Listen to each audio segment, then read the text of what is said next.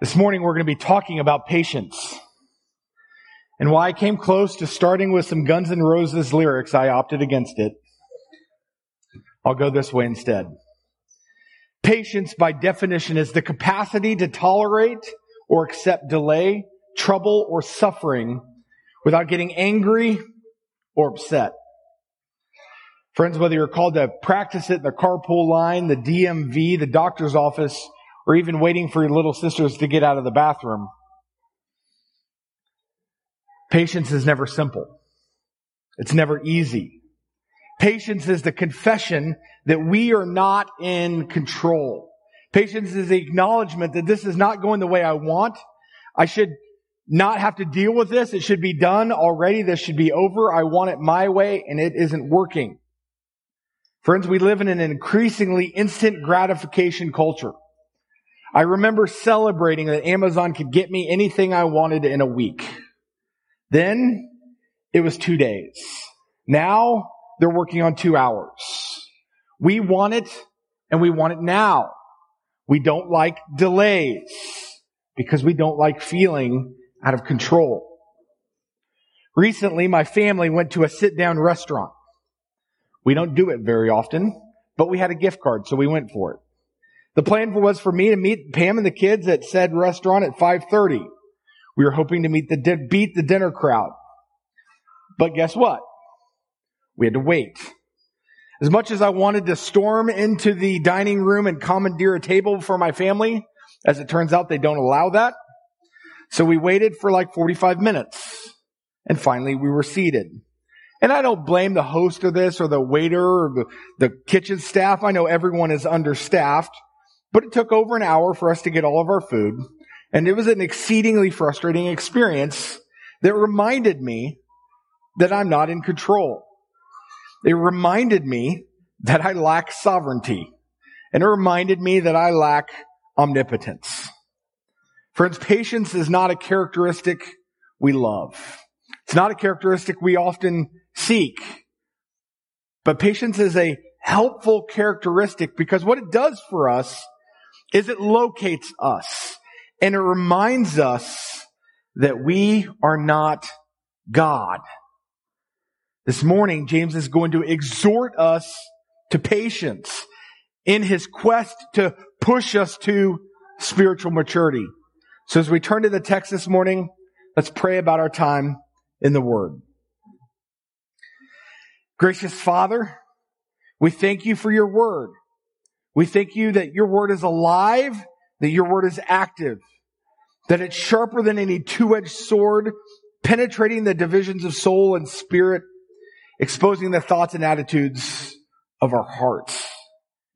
Father, we ask this morning that you would open our eyes, that we might see in your Word your truth, that we might see in your Word your heart, that we might see in your Word you.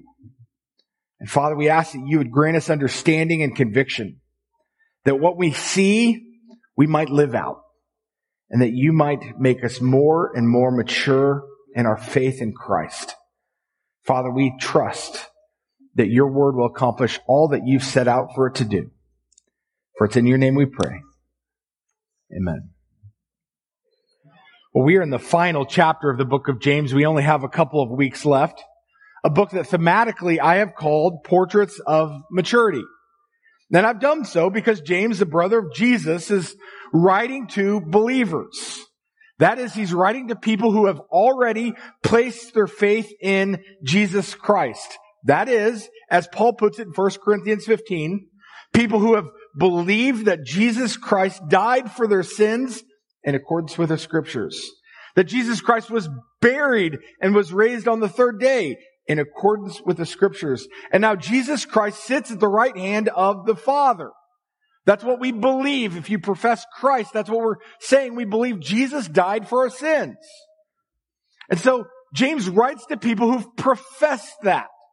And we have to understand that correctly when you come to the book of James, that he's writing to people who have submitted their life to Christ, who have surrendered to Jesus, who are willing to call him Lord.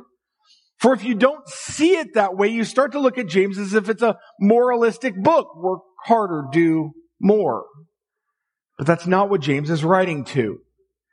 He's writing to a church that's endured hardship.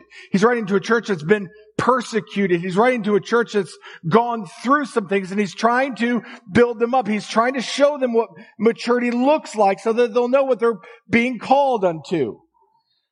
And church, it's the same for you and I. James writes to us that we would become mature, that we would grow in our faith, that we would aspire to some things spiritually, that we wouldn't be content just to have an entry ticket into heaven, but we would understand that the grace that saves us is the grace that transforms us. That God's goal for us is sanctification unto glorification. He wants to grow and mature each of us. He wants to transform us. So this morning, we're going to lean into James chapter 5. And what we're going to see in James 5 is that spiritual maturity is patient. And he's going to walk us into patience. And what does it mean? And what does it look like? And how do we accomplish that? So let's jump in. James 5, starting in verse 7. Be patient, therefore, brothers, until the coming of the Lord. Now, beloved, let's pause for a second to get this in context. If you remember, if you've been here for the last couple of weeks, James has been challenging the rich. Do you remember from last week? Come now, you rich. That's where we were. Now he calls for patience. And what I want you to see and what I want you to kind of get your arms around is the question that underlies this whole thought in chapter 5. Who is in control? Who's in charge? Because that's a lot of what the entire book of James is about.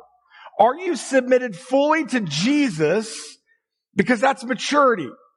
That's what James has been putting over and over and over again before us. For the last several weeks, James has been pushing back on you thinking you're in control. Making your own plans. Seeking your own sufficiency as if you could be enough. And now James comes back with, be patient. Why? Easy answer. James is wanting you to see that patience is the acknowledgement that God's plan and your plan are different. Let me say that again. Patience is the acknowledgement that God's plan and your plan are different. So patience becomes submitting to Him and His timeline. For example, I want to be out of the store already, and yet. I want to have my coffee already, and yet. I don't have time for these interruptions, and yet. This is not what I planned for, and yet. You have a plan, you have a timeline, and it doesn't work out. Beloved, could it be God has a very different timeline than you do? Yes. In many regards, this takes us back to the first chapter, James 1. Count it all joy, my brothers, when you meet trials of various kinds. For you know that the testing of your faith produces steadfastness. And let steadfastness have its full effect, that you may be perfect and complete, lacking in nothing. Take that into consideration. Do you see patience? James is exhorting us to find trials joyful. Why? Because God is in control. In a difficult situation, I can trust God. In a difficult situation, I can trust His purposes. In a difficult situation, I can slow down and find joy because God is sovereign. And I can trust that He's got a plan for this, even if I don't understand it. And so James could charge us to be patient because God is sovereign. He's in control. He has a purpose. So let's get back to verse 7. Be patient, therefore, brothers, until the coming of the Lord. See how the farmer waits for the precious fruit of the earth, being patient about it, until it receives the early and the late rains. Look at his timeline. Be patient, brothers. Again, an affirmation he's writing to believers. Be patient, brothers, until the coming of the Lord. Do you see his timeline? Do you see what ends, what finalizes our patience? His coming. Do you know what's going to resolve the tension of your life? His coming. Beloved, James is trying to give us an eternal perspective. James is working at calling your gaze heavenward. Be patient until the coming of the Lord. And then James illustrates patience for us. Look at the farmer. James is writing in an agrarian culture. Happens to work for us. Most of us, and perhaps I should say most of y'all, get that. I mean, we grow 7 things in our backyards. It's not farming, but we like to count it. The farmer is patient. He's utterly dependent on the Lord. The farmer is dependent on Monday. The farmer is dependent on Tuesday. The farmer is dependent on Wednesday, all of June, all of July, all of August, sometimes September. The farmer has to be patient all of the time. James is trying to give us a picture of the fullness of patience. He doesn't give you a picture of like, look at the guy in the fast food line. If you wait a minute, your drink will come out. He's giving you this long, enduring picture so that you would see and that you would understand that patience has an element of dependency. He's waiting for the rain. Can the farmer cause the rain? No. They didn't have systems back then to water their crops. You're literally waiting. God, in your time, you will bring your rain. In your time, you will provide. An illustration of farming is an illustration of dependency. We have to be utterly dependent. It means I will wait for you. I will be content to wait for you, even until the coming of the Lord. Beloved, if you lean into that, this is a really hard teaching. Because if you lean into that, it means far more than grocery store lines and technical support phone calls. I mean, don't get me wrong, that's patience. But this kind of patience that James is exhorting us to is the kind of stuff that really requires us to trust the Lord and depend on the Lord for his timeline, and it extends to the hard stuff. And what I want you to see from this, is for some of us, that means is we're going to continue to suffer.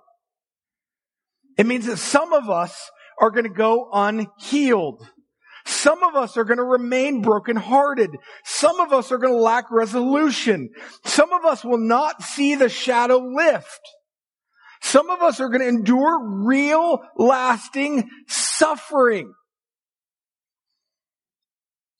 And yet, we are patient. We are dependent. We are looking to the Lord for his sufficiency. We're going to choose dependence on him. We're going to choose his timeline. We had to be reminded of 2 Corinthians 12, where Paul talks about the thorn in his flesh. 2 Corinthians 12:8. 3 times I pleaded with the Lord about this, that it should leave me. Have you ever been encouraged by that? Paul stops and says, Lord, take this away from me. I can't endure it. I need it to go. Lord, please take this away from me. I can't endure it. I need it to go. It's hindering me. That's twice. God didn't answer his prayer. Why? God's saying, depend on me. Trust me. 3 times I pleaded about this. God, I can't do this. I need your help. Will you take this from me? I can't endure this. Verse 9, but he said to me, My grace is sufficient for you. For my power is made perfect in weakness. My grace is sufficient for you. For my power is made perfect in weakness. But we need to have this eye that Jesus speaks to Paul that doesn't say, yeah, that's hard, I'm going to bail you out. Whew, my people should not have to endure that. Now Jesus says, I'm actually willing to have you endure this. And not for a small season, for a lifetime. Because it's going to give you something deeper and richer. It's going to make you dependent on me. It's going to make you trust me. It's going to make you see me in the midst of it. My grace is sufficient for you. For my power is made perfect in weakness. It's as if Jesus is saying, my power won't be perfect if you don't need me. If you're not trusting me. So Paul says, therefore, I will boast all the more gladly of my weaknesses, so that the power of Christ may rest upon me. Beloved, we ought to be edified by that, because 3 times Paul prays, Jesus responds, I'm going to be enough. And Paul seems to find contentment in that. Okay, Lord, I'll trust you. I'll depend on you. I will wait until the coming of the Lord. Beloved, if you're waiting, if you're called to be patient, if you're asked to wait for his timeline, then you need to hear the words of Jesus. My grace is sufficient for you, for my power is made perfect in weakness. He is sufficient. He is enough. You may not always feel that way, but friends, we can cling to the promise of our Savior that his grace will be sufficient. How do we find that? How do we live in that? James continues, verse 8. You also be patient. Establish your hearts, for the coming of the Lord is at hand. James says again, be patient. How do I do that? He says 2 things. Establish your hearts. 1. For the coming of the Lord. 2. This phrase, establish your hearts, is often translated stand firm. Paul uses it in a couple of places. I'm going to mention 2 because it's going to help us understand what it means to establish your heart. You would find in Ephesians 6, Paul writes, stand firm. Writes it about the armor of God. Listen carefully to what Paul writes. Finally, be strong in the Lord and in the strength of his might. Put on the whole armor of God so that you may be able to stand against the schemes of the devil. For we do not wrestle against flesh and blood, but against the rulers, against the authorities, against the cosmic powers over this present darkness, against the spiritual forces of evil in the heavenly places. Therefore, take up the whole armor of God, that you may be able to withstand in the evil day, and having done all to stand firm. He continues. Verse 14. Stand, therefore, having fastened on the belt of truth, having put on the breastplate of righteousness, and as shoes for your feet, having put on the readiness given by the gospel of peace. In all circumstances, take up the shield of faith, with which you can extinguish all the flaming darts of the evil one. Take up the helmet of salvation, the sword of the Spirit, which is the word of God, praying at all times in the Spirit, with all prayer and supplications. To that end, keep alert with all perseverance, making supplication for all the saints. So, beloved, how do you stand firm? How do you establish your heart? Well, according to Paul in Ephesians 6, you do so by recognizing you don't have the strength. That's the very first part of that. Finally, be strong in the Lord and the strength of His might. You don't have the strength. He does. Recognize you don't have what it takes to make the fight. You cannot stand against cosmic powers over this present darkness. He can. We need to recognize that there literally is a spiritual battle.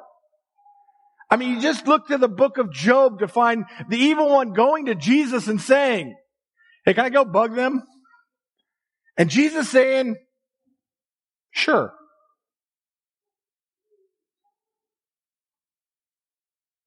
There's a literal spiritual battle. And if you don't get attuned to that, if you don't wake up to that Paul's literally writing, you got to make a fight here. No wonder you can't be patient. Paul is exhorting you. If you want to stand firm, you want to establish your heart, realize that you're in a fight. And all the strength you need, He'll give you. All the tools you'll need, He'll give you. Everything you're going to need to fight this, He's going to provide for you. So take up the whole armor of God. But we need to be reminded, exhorted, really, to be in the Word so that it might be fastened around us. That's the belt of truth, right? We need to be reminded to be in our Word, in the Bible, so that we'd regularly be reminded of the righteousness that is our breastplate, that is ours in Jesus Christ. We need to be reminded of the peace that comes from Jesus Christ that surpasses all understanding. We need to be mindful of the fact that we need to be built up in the reality of our salvation, that He will never leave us nor forsake us. And we need to be bolstered in our faith to be reminded that Jesus paid it all. Jesus accomplishes everything. And it's the evil one who accuses you. It's the evil one who assaults you day after day with lie after lie. And if you're not reminded of this great truth of the faith and of what we have in Jesus Christ, it's going to cream you. So take up the shield of faith to extinguish the lies of the evil one. According to Paul in Ephesians 6, that's how you make a stand. That's how you establish your heart. That's how you remain patient. That's how you trust His timeline. I told you he had two uses. We'll go to the other one. Secondly, Paul uses this phrase, stand firm. He uses it in 1 Thessalonians 3. Let's listen carefully to that, because it's used differently. 1 Thessalonians 3. Now may our God and Father Himself and our Lord Jesus direct our way to you. And may the Lord make you increase and abound in love for one another and for all, as we do for you, so that He may establish your hearts blameless in holiness before God and Father at the coming of our Lord Jesus with all of His saints. You see it here in 1 Thessalonians. You see that he wants to establish your hearts.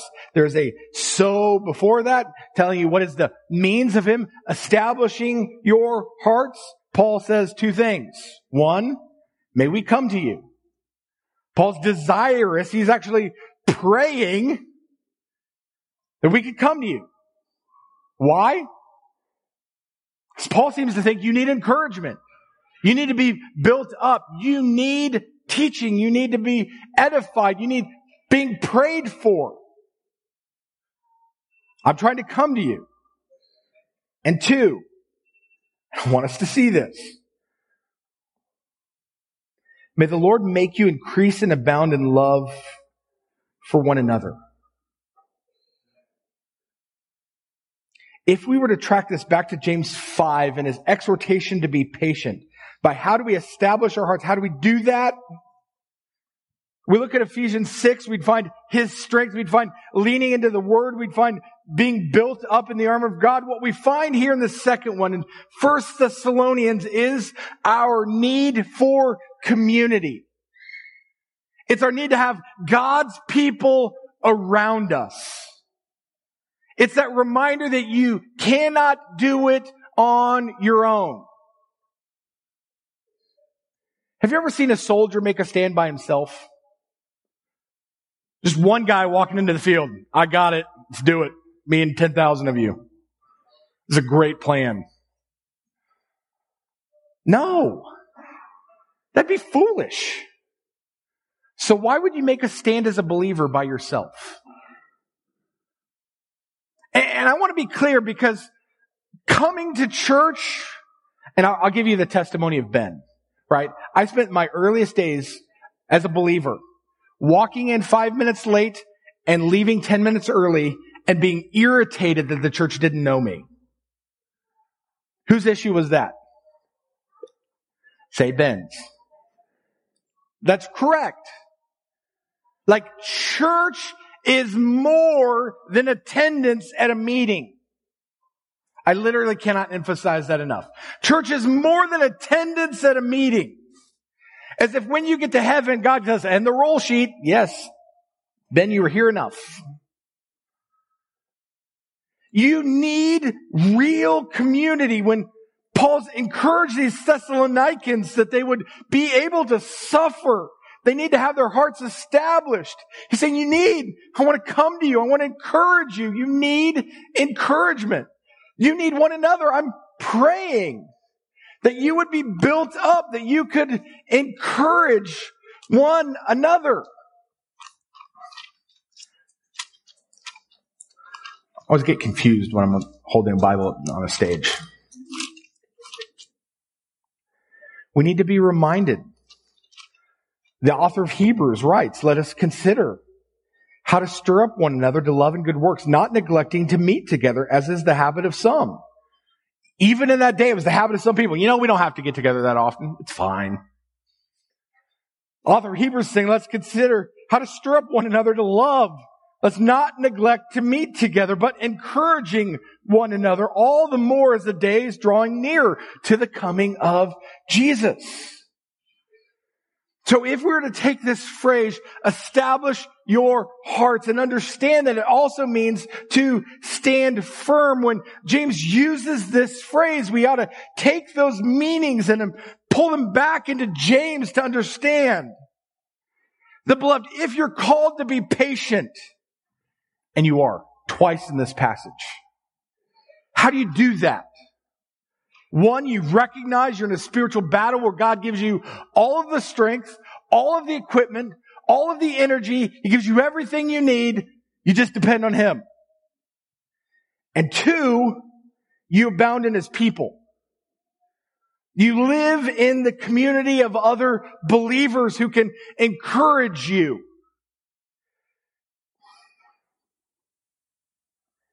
It's one of the things I love about Calvary. We have a multi-generational fellowship. There are times when I sit down with people who are older than me and have more gray hair than I or less hair than I, and they tell me as I'm talking about my challenges of parenting, it's okay, Ben. It's okay. Just be patient. Hold on. Stay the course. Stay the course. Yeah, but you don't understand. No, stay the course. Yeah, but you didn't stay the course.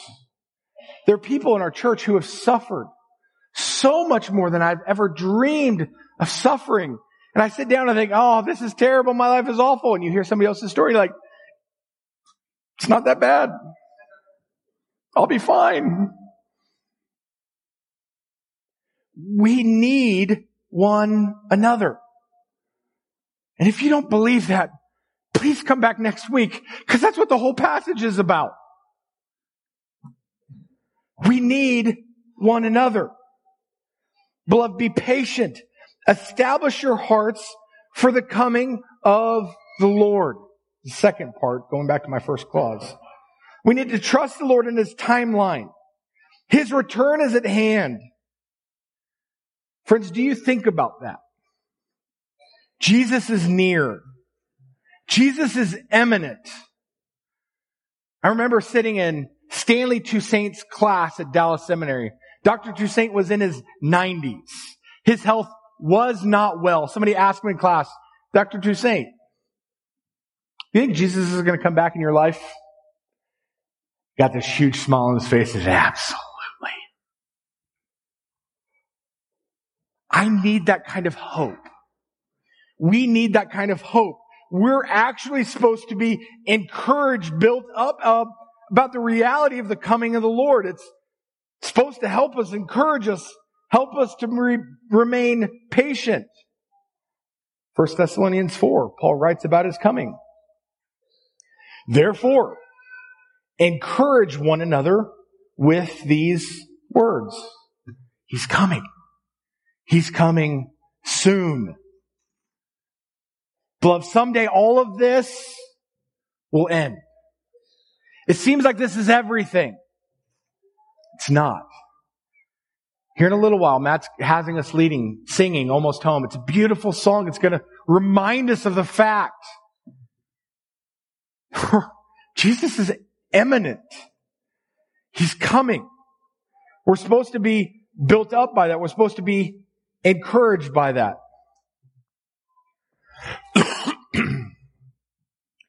James continues with a couple more exhortations on patience. We'll speed up a lot.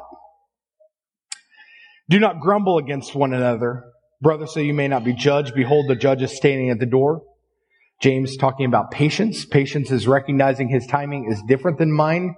Grumbling is complaining about his timing. Thinking that you have a better plan, wanting your way. By the way, it's distinctly different from groaning. You find groaning in Psalms 13. How long, O Lord, will you forget me forever? How long will you hide your face from me? You see a distinction between groaning and grumbling. Groaning is longing. It's seeking. It's seeking after God. It's not questioning his wisdom. It's pursuing him. James continues, verse 10, with some examples. As an example of suffering and patience, brother, take the prophets who spoke in the name of the Lord. Behold, we consider those blessed who remain steadfast. You have heard the steadfastness of Job, and you've seen the purposes of the Lord, how the Lord is compassionate and merciful. James gives us examples of patience. He points you to the prophets, and by that he literally means any of them. That you would read their testimonies as they serve as examples of waiting and longing and long suffering, even pointing to Job. Beloved, don't take for granted that God gave us his word. He gave us this incredible treasure. And if you've never picked up on it, he gave it to you. The vast majority of it is narrative. That means it's a story. You know why narratives are beautiful? Because you can read along and say, I do dumb stuff like that. I've done that boneheaded thing. I need that kind of encouragement. God gives us narrative so that we can read along somebody else's whole story. Do you know how many whole stories you have in this book? Like from beginning to end? You could read the whole story of Abraham. You can read about Isaac. You can read about Jacob. You can read about Joseph. You can read about Job. The whole run of suffering. It is a beautiful thing. You know why God did that? So that you and I would be edified. We'd be built up. We'd be encouraged to be patient. We'd be encouraged to endure. We'd be reminded that God is a promise maker and he's a promise keeper. We'd be reminded of his faithfulness over and over and over again. Don't neglect the incredible treasure of his word. Finally, verse 12, but above all, my brothers, do not swear, either by heaven or by earth or by any other oath, but let your yes be yes and your no be no, so you may not fall under condemnation. James gives one final exhortation. To swear here is to take an oath. It's to make a promise. It's to live by your timeline.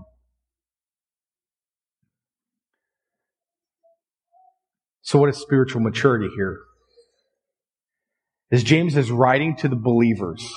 Don't forget, James pastored the church in Jerusalem. That's his church. These are his people. James is writing to exhort them to patience so that they would understand that spiritual maturity is trusting God's timeline. It's recognizing that God's in control.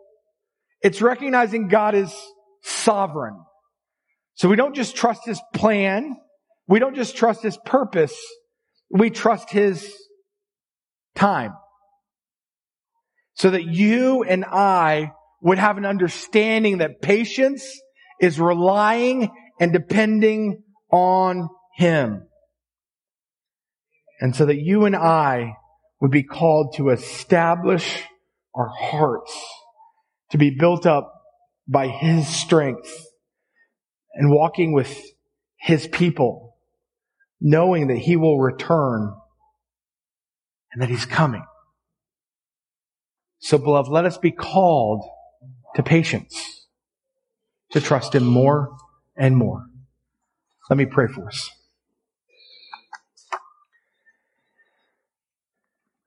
Gracious Father, I'm reminded that patience is a fruit of the Spirit. It comes from you. I'm not going to get it on my own. My own will, my own flesh will not produce this. Surrendering to you will. Father, would you allow me to surrender more and more of my life to you?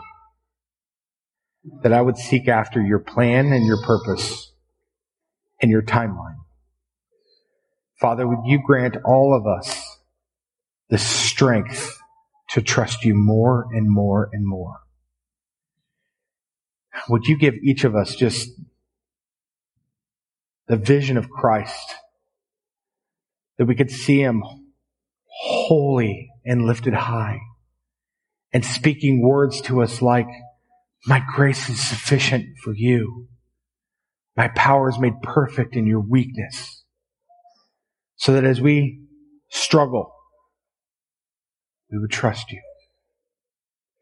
Father, would you establish our hearts by reminding us that we're in a spiritual battle? Would you strengthen our hearts by reminding us of the sufficiency of your Son Jesus, that you've given us everything we need if we would just turn to you, if we would render our lives to you. We could live in the strength. And Father, would you allow us to love and to abound more and more in the love of your people, that we could be patient until the coming of the Lord. And Father, would you just encourage and edify us that you are coming soon? For that's our great hope. We pray all this in Jesus' name. Amen.